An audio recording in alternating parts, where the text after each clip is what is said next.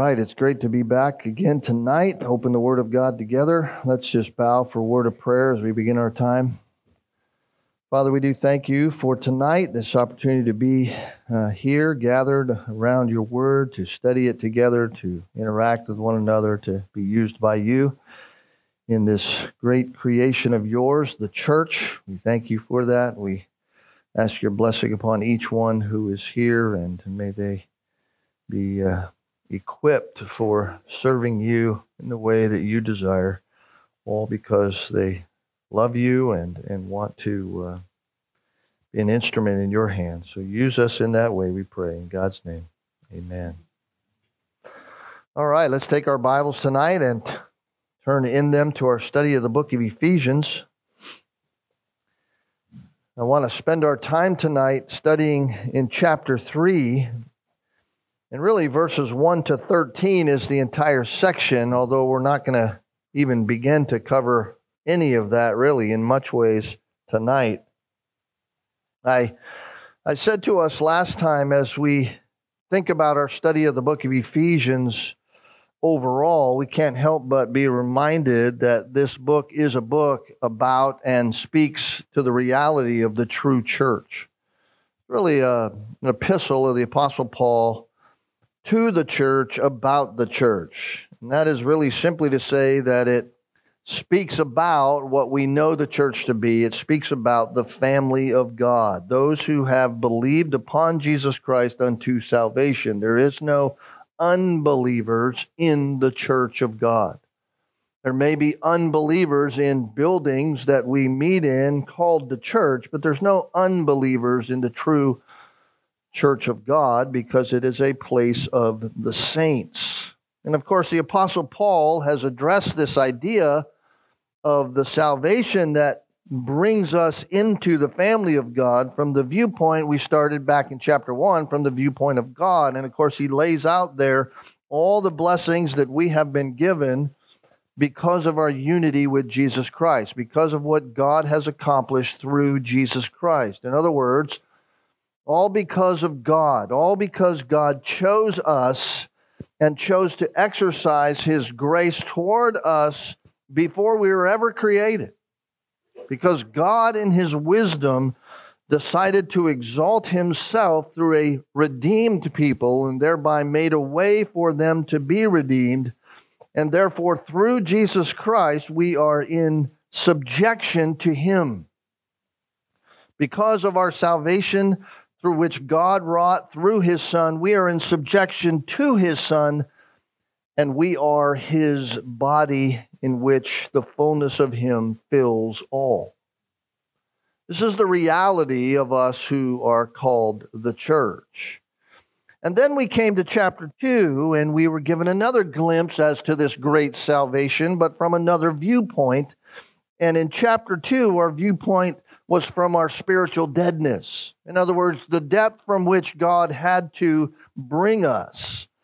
God, who made us alive and joined us with His Son, we were unable and unwilling because of our deadness, because of sin, so that now, after God makes us alive in Christ, because of His doing, not only do we have fellowship with God, not only do we have a relationship with the one who created us, at which we were alienated from before, but we have fellowship with one another. And this new community, or new race, as some theologians like to think about it, is a redeemed people, and it is called the church. And it's this reality, this idea, this concept, this creation of God that is on the mind of Paul, the church. In fact, Paul is so taken back by the fact and by this reality that he can't get past it. He wants to talk about it here in chapter 3, and yet for the first 13 verses, he can't get past the reality of what God has done with him in light of the church, or for the church. And so he takes a detour. He takes us on a journey of what God has done with him so that we also will live with that same exuberance, with that same excitement, with that same understanding through which we understand we are part of the church. We know through the words of the Apostle Paul here that this is a massive thing, because Paul says, just to kind of reference it here, we're not going to cover this tonight, but just to reference it in verse 8, he says, "To me, the very least of all the saints, this grace was given." What grace? "To preach to the Gentiles the unfathomable riches of Christ, and to bring to light what is the administration of the mystery which for ages has been hidden in God who created all things, so that the manifold wisdom of God," now get this, just let this slap you upside the head with your understanding, "the manifold wisdom of God might be made known through the church to the rulers and the authorities in the heavenly places." Think about that in your own life.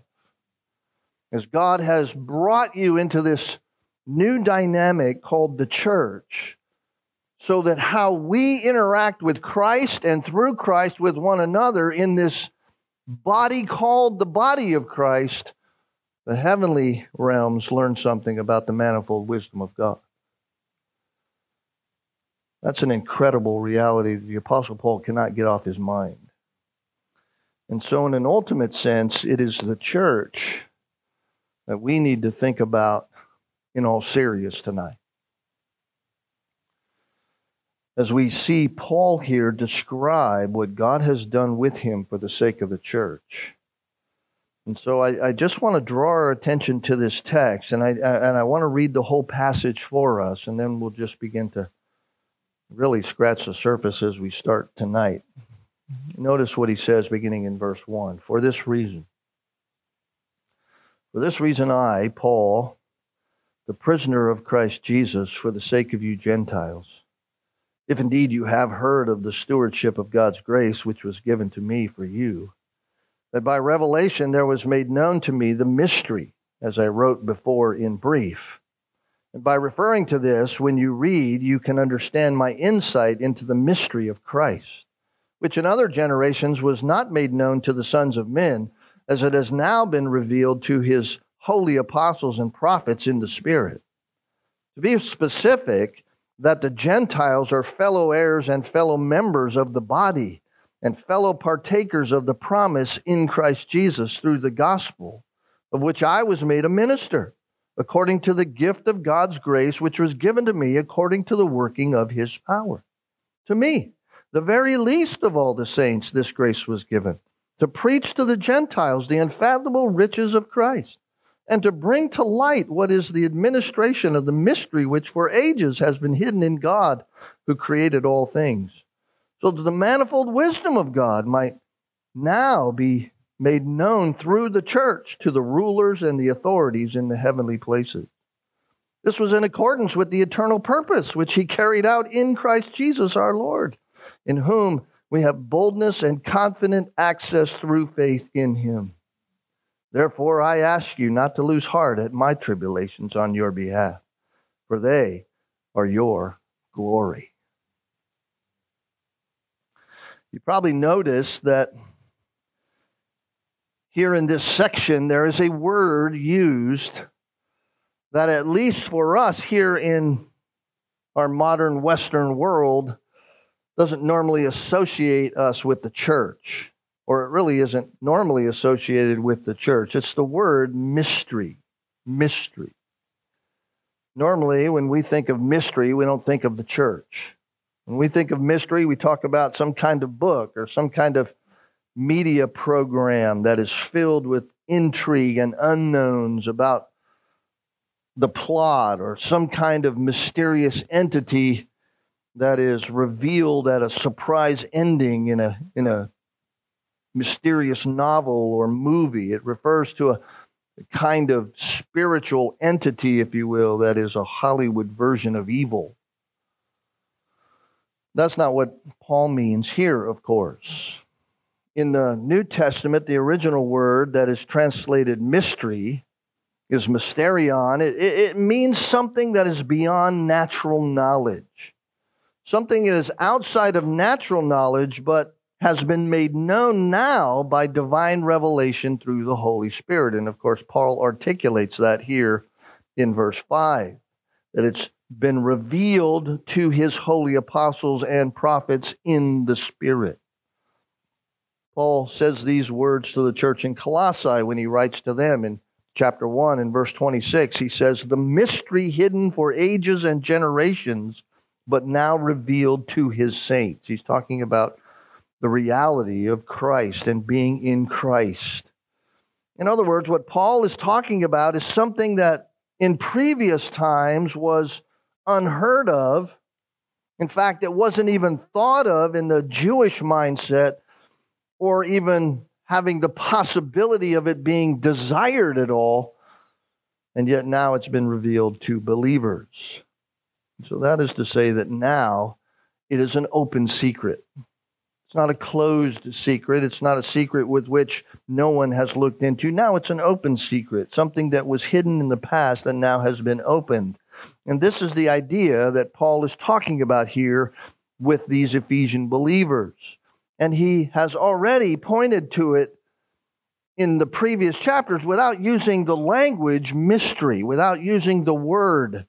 For example, back in chapter 2 and verse 10, remember, Paul said, we are his workmanship.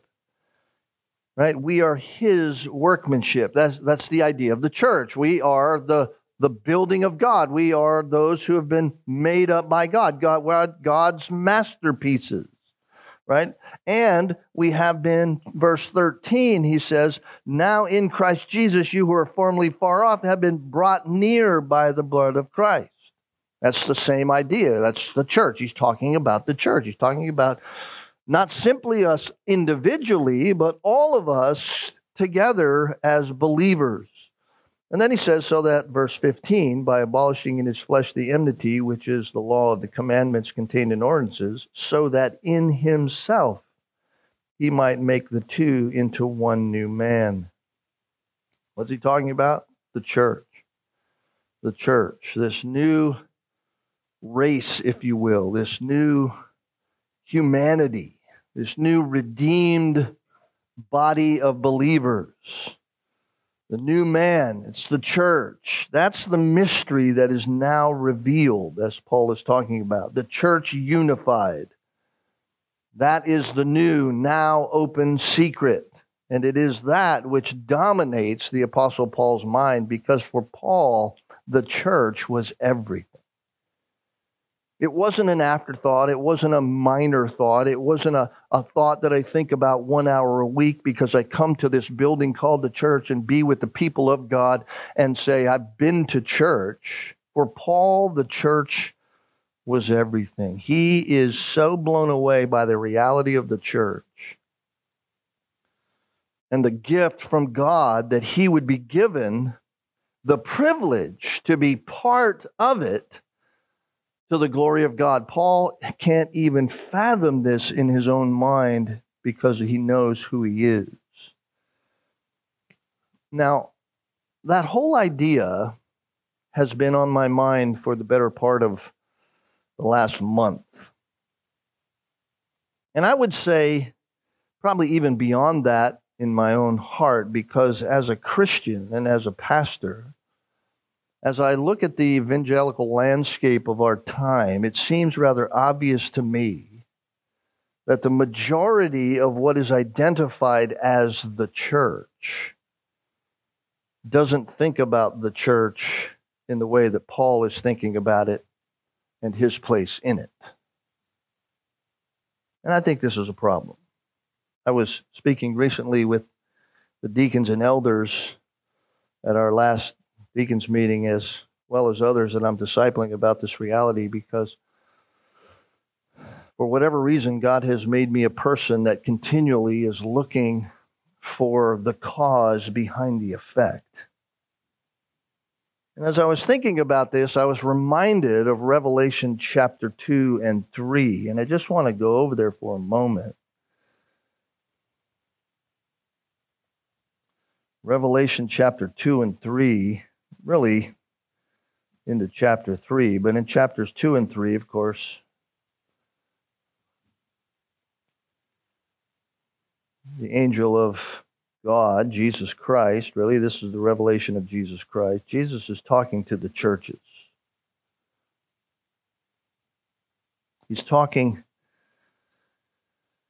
to them, and he speaks to 7 different churches, of course. We understand that, and I believe they are representative of the entire evangelical church at large in various ways because of what they're doing. They are certainly churches in and of themselves, but they represent the church as a whole. And some he commends, others he rebukes, and even condemns. And I'm always shocked, I'm always wondering, I'm always thinking about the message that he gives to the final one, the church in Laodicea. Because he says to them in verse 15 of chapter 3, I know your deeds, that you are neither hot nor cold. I wish that you were cold or hot. So, verse 16, because you are lukewarm and neither hot nor cold, I will spit you out of my mouth. That's quite an indictment. That's some heavy words from the Lord of glory, stunning to say the least, and incredible that he is saying it to the church. I mean, you certainly might hear these words in our ears when you talk about the world, but Jesus is talking to the church. It's an indictment that shocks me. And as I survey the evangelical landscape of our day, I don't believe we, the church, are far from that as a whole, if not already there in many ways. You say, why do you say that? Because the indictment, while being against the church, is actually against the people. Why do I say that? Because the people are the church. And I said to our men the other day, if the church is lukewarm, it's because each drop that makes up the puddle that we call the church is lukewarm. And so while we can look at the evangelical landscape as a whole and go, man, that's a real problem, it does us no good if we do not look at ourselves individually. And the question to ourselves is this: where is it in my Christianity where I am lukewarm? Where is it in my own Christian life? What areas in my own Christian life is it that I carry myself in such a way that Jesus looks at me and says, you're neither hot nor cold? Maybe we ought to just call the lukewarm church the church of nominal Christianity. I don't believe there's a worse condition to be in as a professing Christian.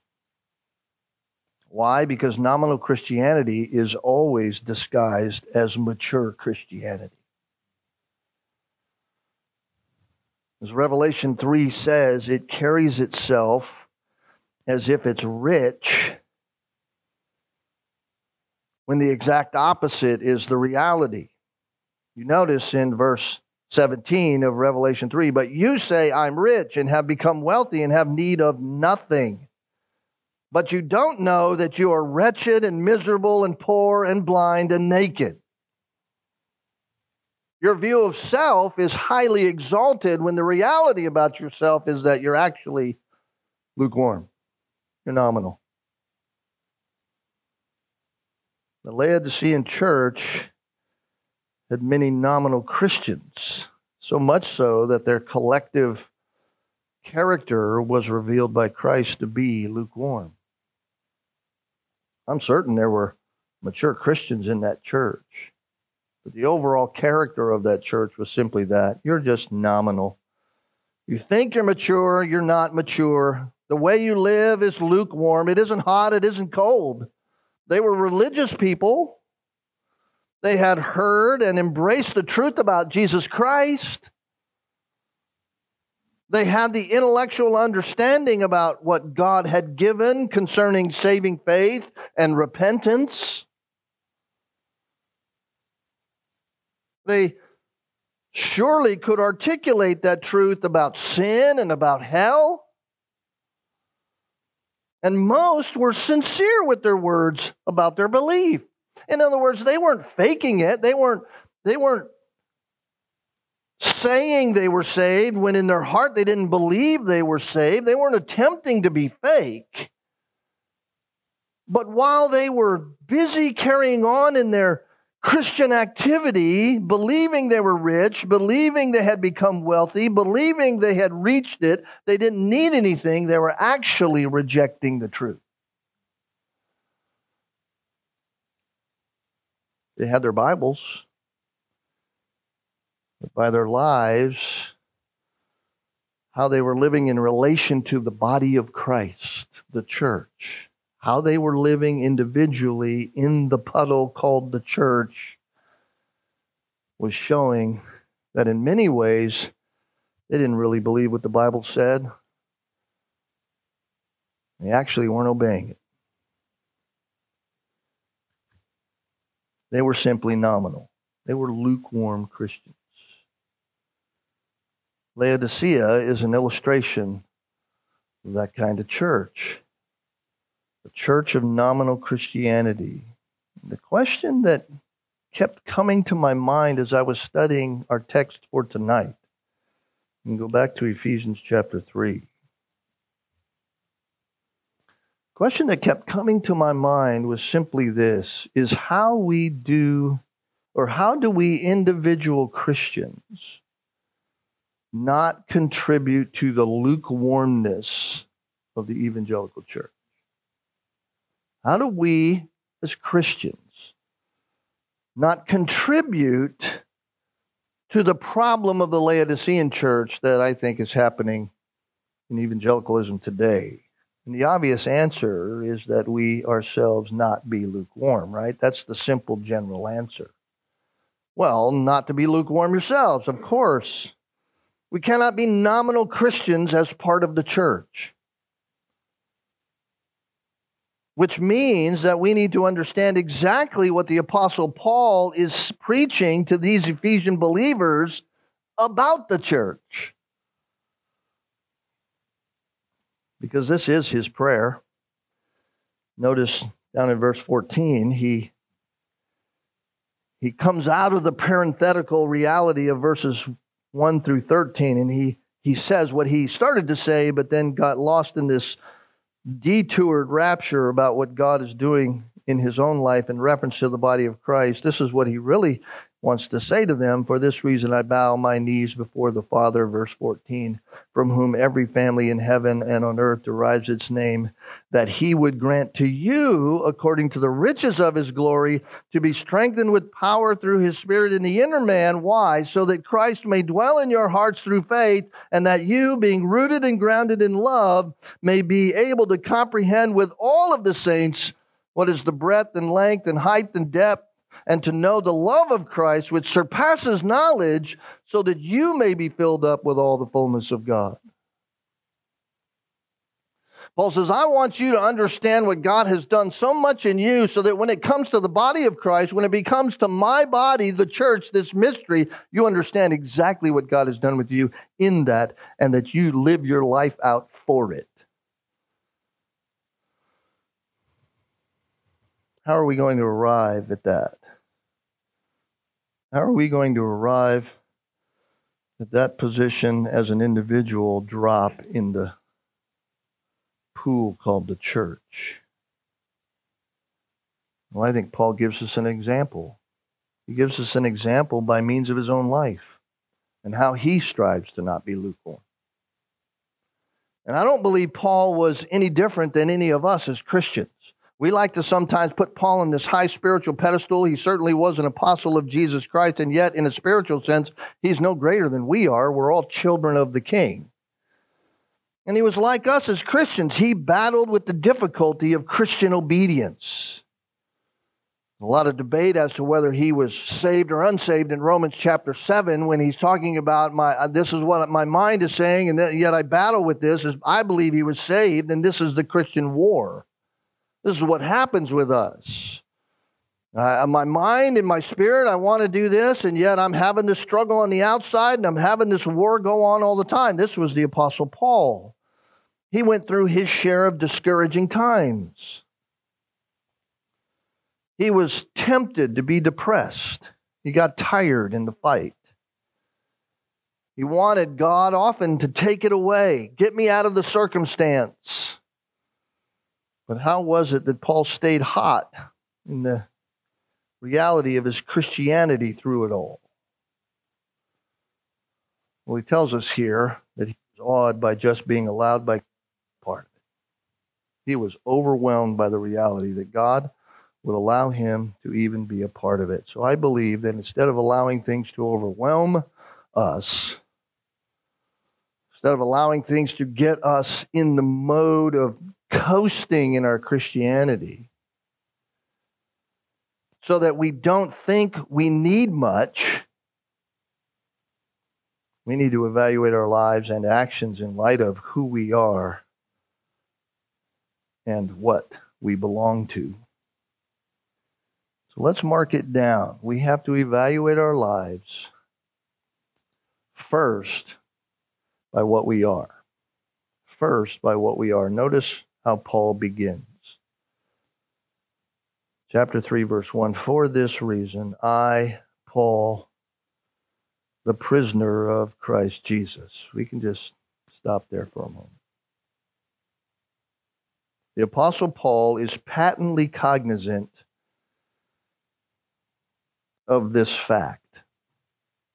And the Holy Spirit obviously wants the Ephesian believers to be cognizant of that fact also. And that means that here we are as believers reading this letter in the Word of God, that God wants us to be cognizant of it. What is that? We are prisoners of Christ. We are prisoners of Christ. Wow, Pastor, that's profound. Yep, that's about as smart as I get. We are prisoners of Jesus Christ. Do you actually think of yourself like that? Oh yeah, I've been saved by God. I believed upon Jesus Christ. My faith is in Jesus Christ. Yes, I think in those terms, but do you think about it like Paul is saying here? I'm the prisoner of Christ Jesus. I dare say we don't think like that, and the proof shows in our lack of seriousness, our lack of sober-mindedness with which we consider the church. We don't think of ourselves as a prisoner of Christ because we have often a lackadaisical, lukewarm thinking when it comes to the body of Christ, the church. We're not serious about it.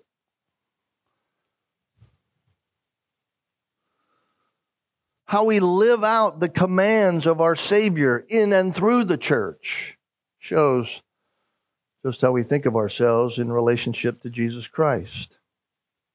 Paul says, I'm a prisoner of Christ Jesus. How and why is Paul a prisoner? In other words, does he say this because he's writing this letter in prison? This is a prison epistle. He's writing from prison. Does he say it because he's writing it in prison, as if Paul is asking God, why? Why am I a prisoner? Why am I in chains as a prisoner? Is that what Paul's asking? Obviously not. Why? Because he gives us the explanation. And the first thing that he says is this: I'm a prisoner, not just in general, I'm a prisoner of Christ Jesus. I'm a prisoner of Christ Jesus. The first thing that kept the Apostle Paul from becoming complacent, from becoming lukewarm in his outworking of his Christianity within the body of Christ and for the body of Christ, what kept him from becoming distraught in whatever God brought about in his life as a Christian was that Paul knew and lived by the reality of who owned him. I am a prisoner of Christ Jesus. This was the first thing on Paul's mind. You can survey the letters of Paul.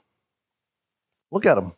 In your own time, you'll notice that anytime he talks about his life, it's always in reference to Christ Jesus. It's always in reference to who he is in light of Jesus Christ.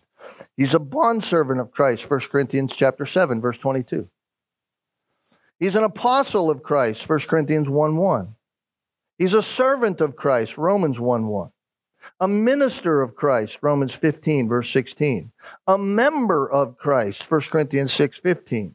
An imitator of Christ, 1 Corinthians 11:1. The list goes on and on and on. What's the point? The point is that Paul saw his life being lived in relation to the very one who owned him. He lived his life in relation to the very one who owned him. And so he says, I am in prison, literally, I'm in prison, but I'm there for only one reason. I'm there because I'm a prisoner of Christ. Because God owns me.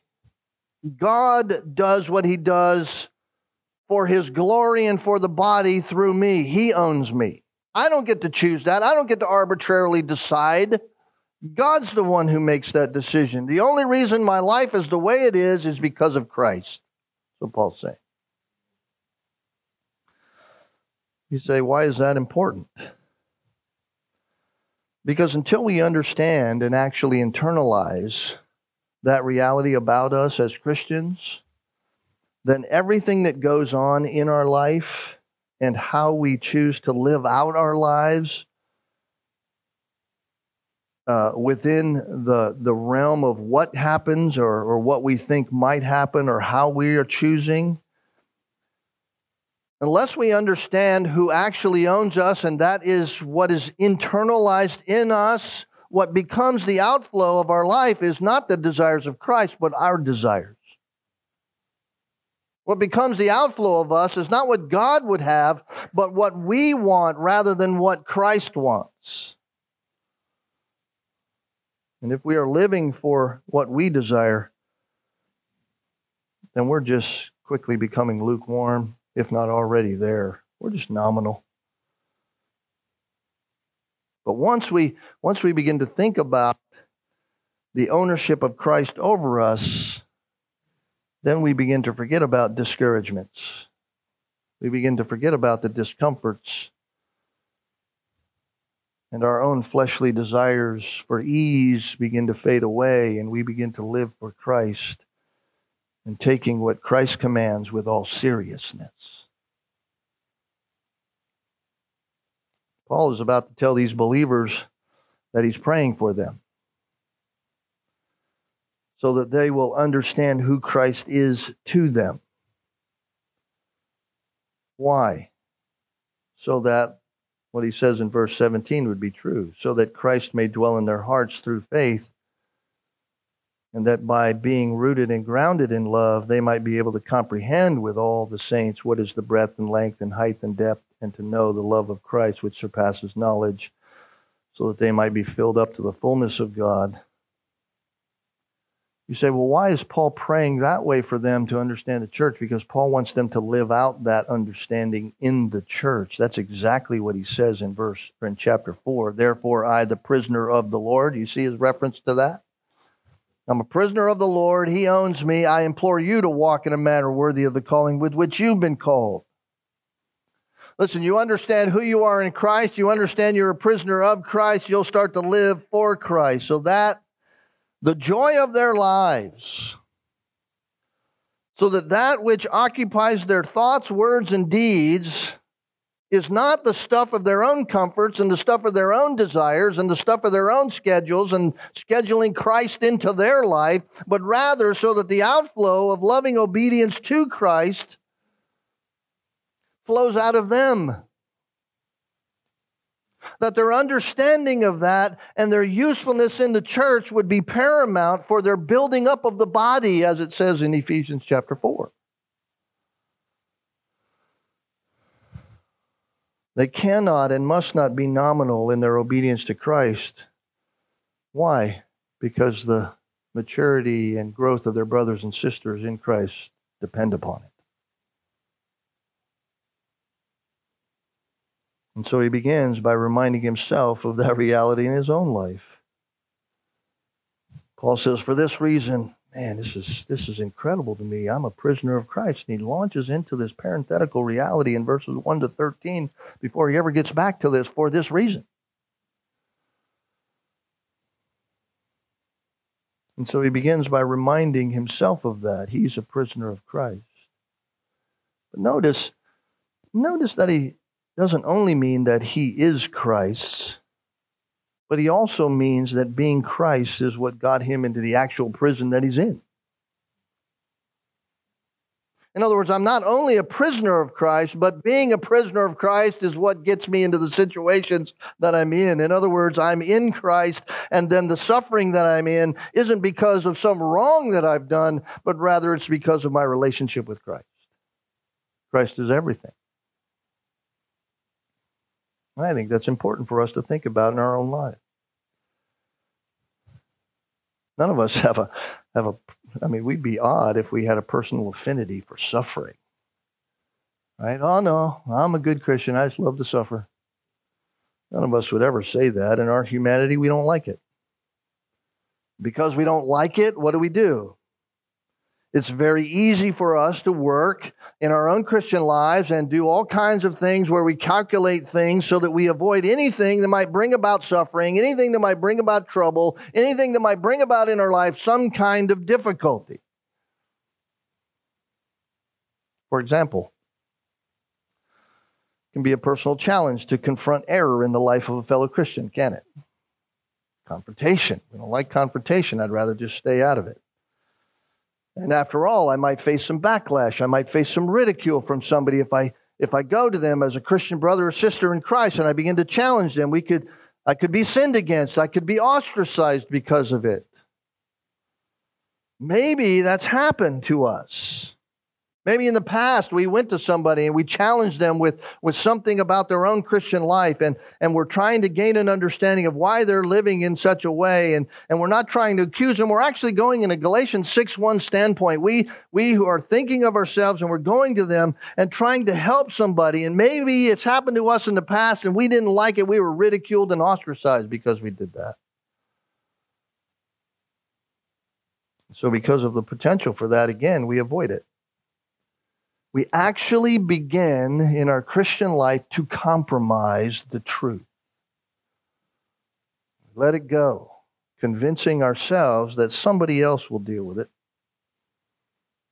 After all, we want to be gracious anyway, and so we say nothing when we actually should say something. We don't like suffering, so we compromise. We become a little more less hot, a little more lukewarm. But how would we respond if we thought of it like Paul thinks of it here? What if we saw the suffering in our life as a result of obedience to Christ? In other words, it's God who owns me. I'm a prisoner of Christ, and because of what I'm doing for Christ and for the body, whatever God allows in my life is okay. In other words, I don't want to equate it with something I did wrong, but rather, if I'm simply being obedient to Christ, then whatever God allows is okay. This is what Paul's saying. If we think like Paul, then our suffering is for the sake of Christ. For the sake of Christ. This is how Paul looked at his life. It was lived for the sake of Christ, for the sake of the one who owned him. So much so that whatever he did and whatever the outcome, he just thanked God for allowing him to be a part of whatever it was because of Christ. In other words, for Paul, being a Christian, suffering because of obedience to Christ was an honor. It was an honor. It was for the church. It was for the growth of the church. I asked this before. Do you ever think of your life like you're a prisoner of Christ? Well, I'll ask it again. Do you ever look at your life that way? That what happens in your life out of obedience to Christ is for the sake of the church, the growth of the church, not for your comfort. See, if you think of your life that way, you'll not remain lukewarm in your service to Christ.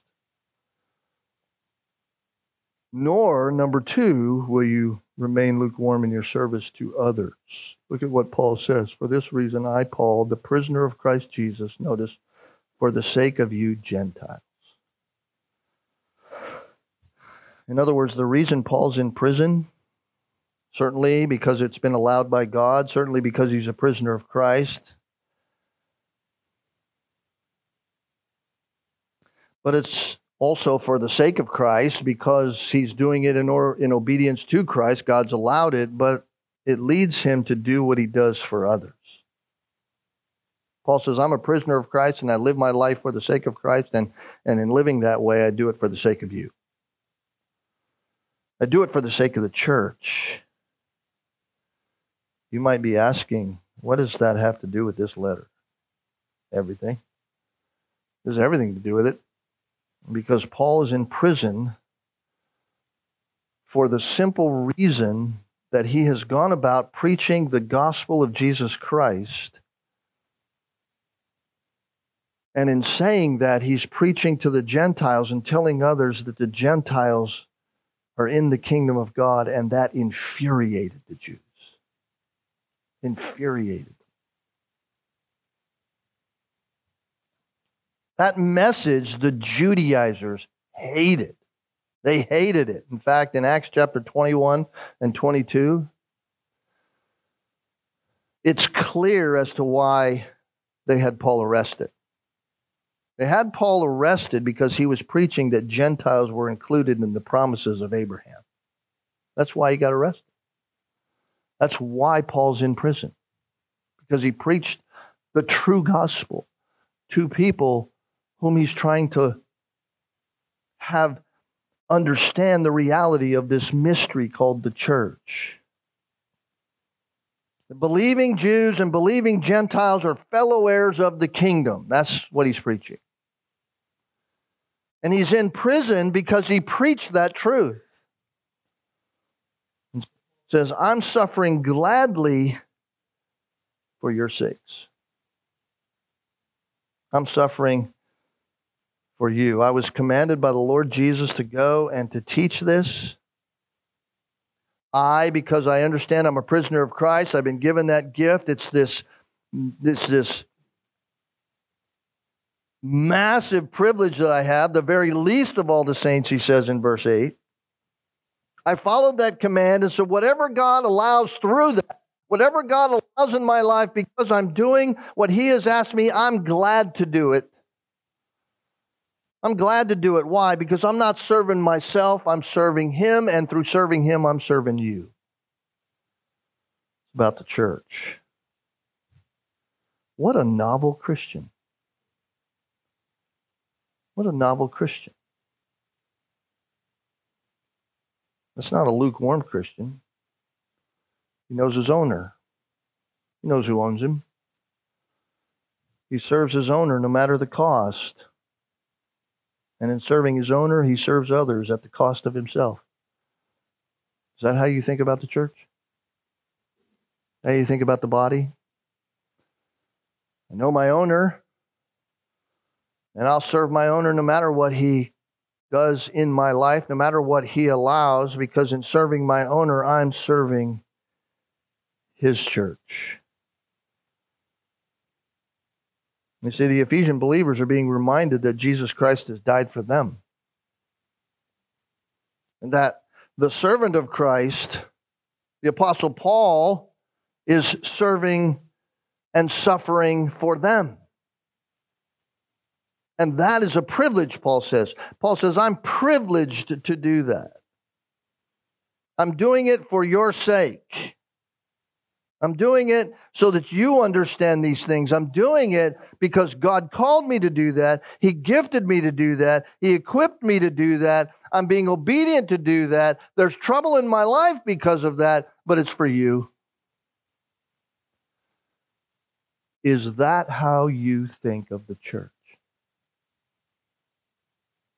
Is that how you think of your Christian life? In reference to God, in reference to the church?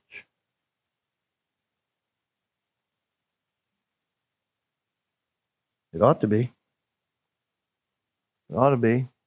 To allow other things to crowd out our service to Christ that seeks to be with and edify others. To do that is to become like the church in Laodicea. It's to be lukewarm. It's to be lukewarm. If we would just view what we are and who we are because of Christ, we would live our Christian lives like we have never lived them before.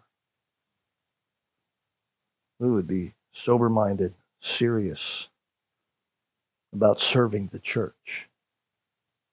We wouldn't need somebody to implore us to go and minister to the body of Christ and serve the church and be with the people of God. We wouldn't need any of that. We'd just do it no matter what it cost us. We'd do it no matter what the challenge was for us, what it might cost me personally in my own creature comforts and other things, what it might mean for me in my life. I'd just serve. Why? Because that's the body of Christ. This is what God has for me. This is what God has for me to do. This is the body He put me in, and I'm doing it for your sakes. Is not this exactly what the Apostle Paul says in chapter 4? Beginning in verse 11, he gave some as apostles and some as prophets, some as evangelists, some as pastors and teachers for the equipping of the saints for the work of service. Why? To the building up of the body of Christ. For what reason? Until we all attain to the unity of the faith and the knowledge of the Son of God, to a mature man, to the measure of the stature which belongs to the fullness of Christ. Well, is that really going to help us, Pastor? Is that going to help us? Paul says it will. As a result, verse 14, we're no longer to be children, tossed here and there by waves and carried about by every wind of doctrine, by the trickery of men, craftiness, and deceitful scheming. We're not to be tossed here and there by all that foolishness that goes on in evangelicalism that we get so sucked into sometimes. We're to be serving Christ, speaking the truth in love. We're to grow up in all aspects into Him who is the head, from whom the whole body, being fitted together and held together by what every joint supplies, according to the proper working of each individual part, causes the growth of the body for the building up of itself in love. Listen, we can't grow the church being apart. Doesn't happen. What's Paul saying to these believers? Listen, God has done an amazing thing by electing you before the creation of the world to make you part of His family. He has given you all the spiritual blessings in the heavenly places. You are so rich beyond measure than anything this world could ever offer. So why are you so tied here? You were dead. You had nothing. You were in the grave spiritually. You couldn't get out yourself. You didn't want anything. You couldn't hear any spiritual truth. God had to open your heart. He had to open your eyes. He had to make you alive. And you're in it because of Christ. You're a prisoner of Christ. You don't get to choose what you do anymore. You're a living spiritual being now, alive in Christ, and you have an owner called the Savior, and you're to live for the sake of others. Why? Because you're living for the sake of Christ, His body, the church. One day, God's going to snatch us all away from this place. We won't need that anymore. But right now, the angels are watching. Right now, the angels are watching, and they're learning something about the manifold wisdom of God through how we live. That's what Paul says. Paul says, so that the manifold wisdom of God might be made known through the church. Through us, the body of Christ, to the rulers and authorities in the heavenly places. Really? Yeah, the angels don't know everything about God, and they're learning something about God's wisdom and grace as they watch us live in the body.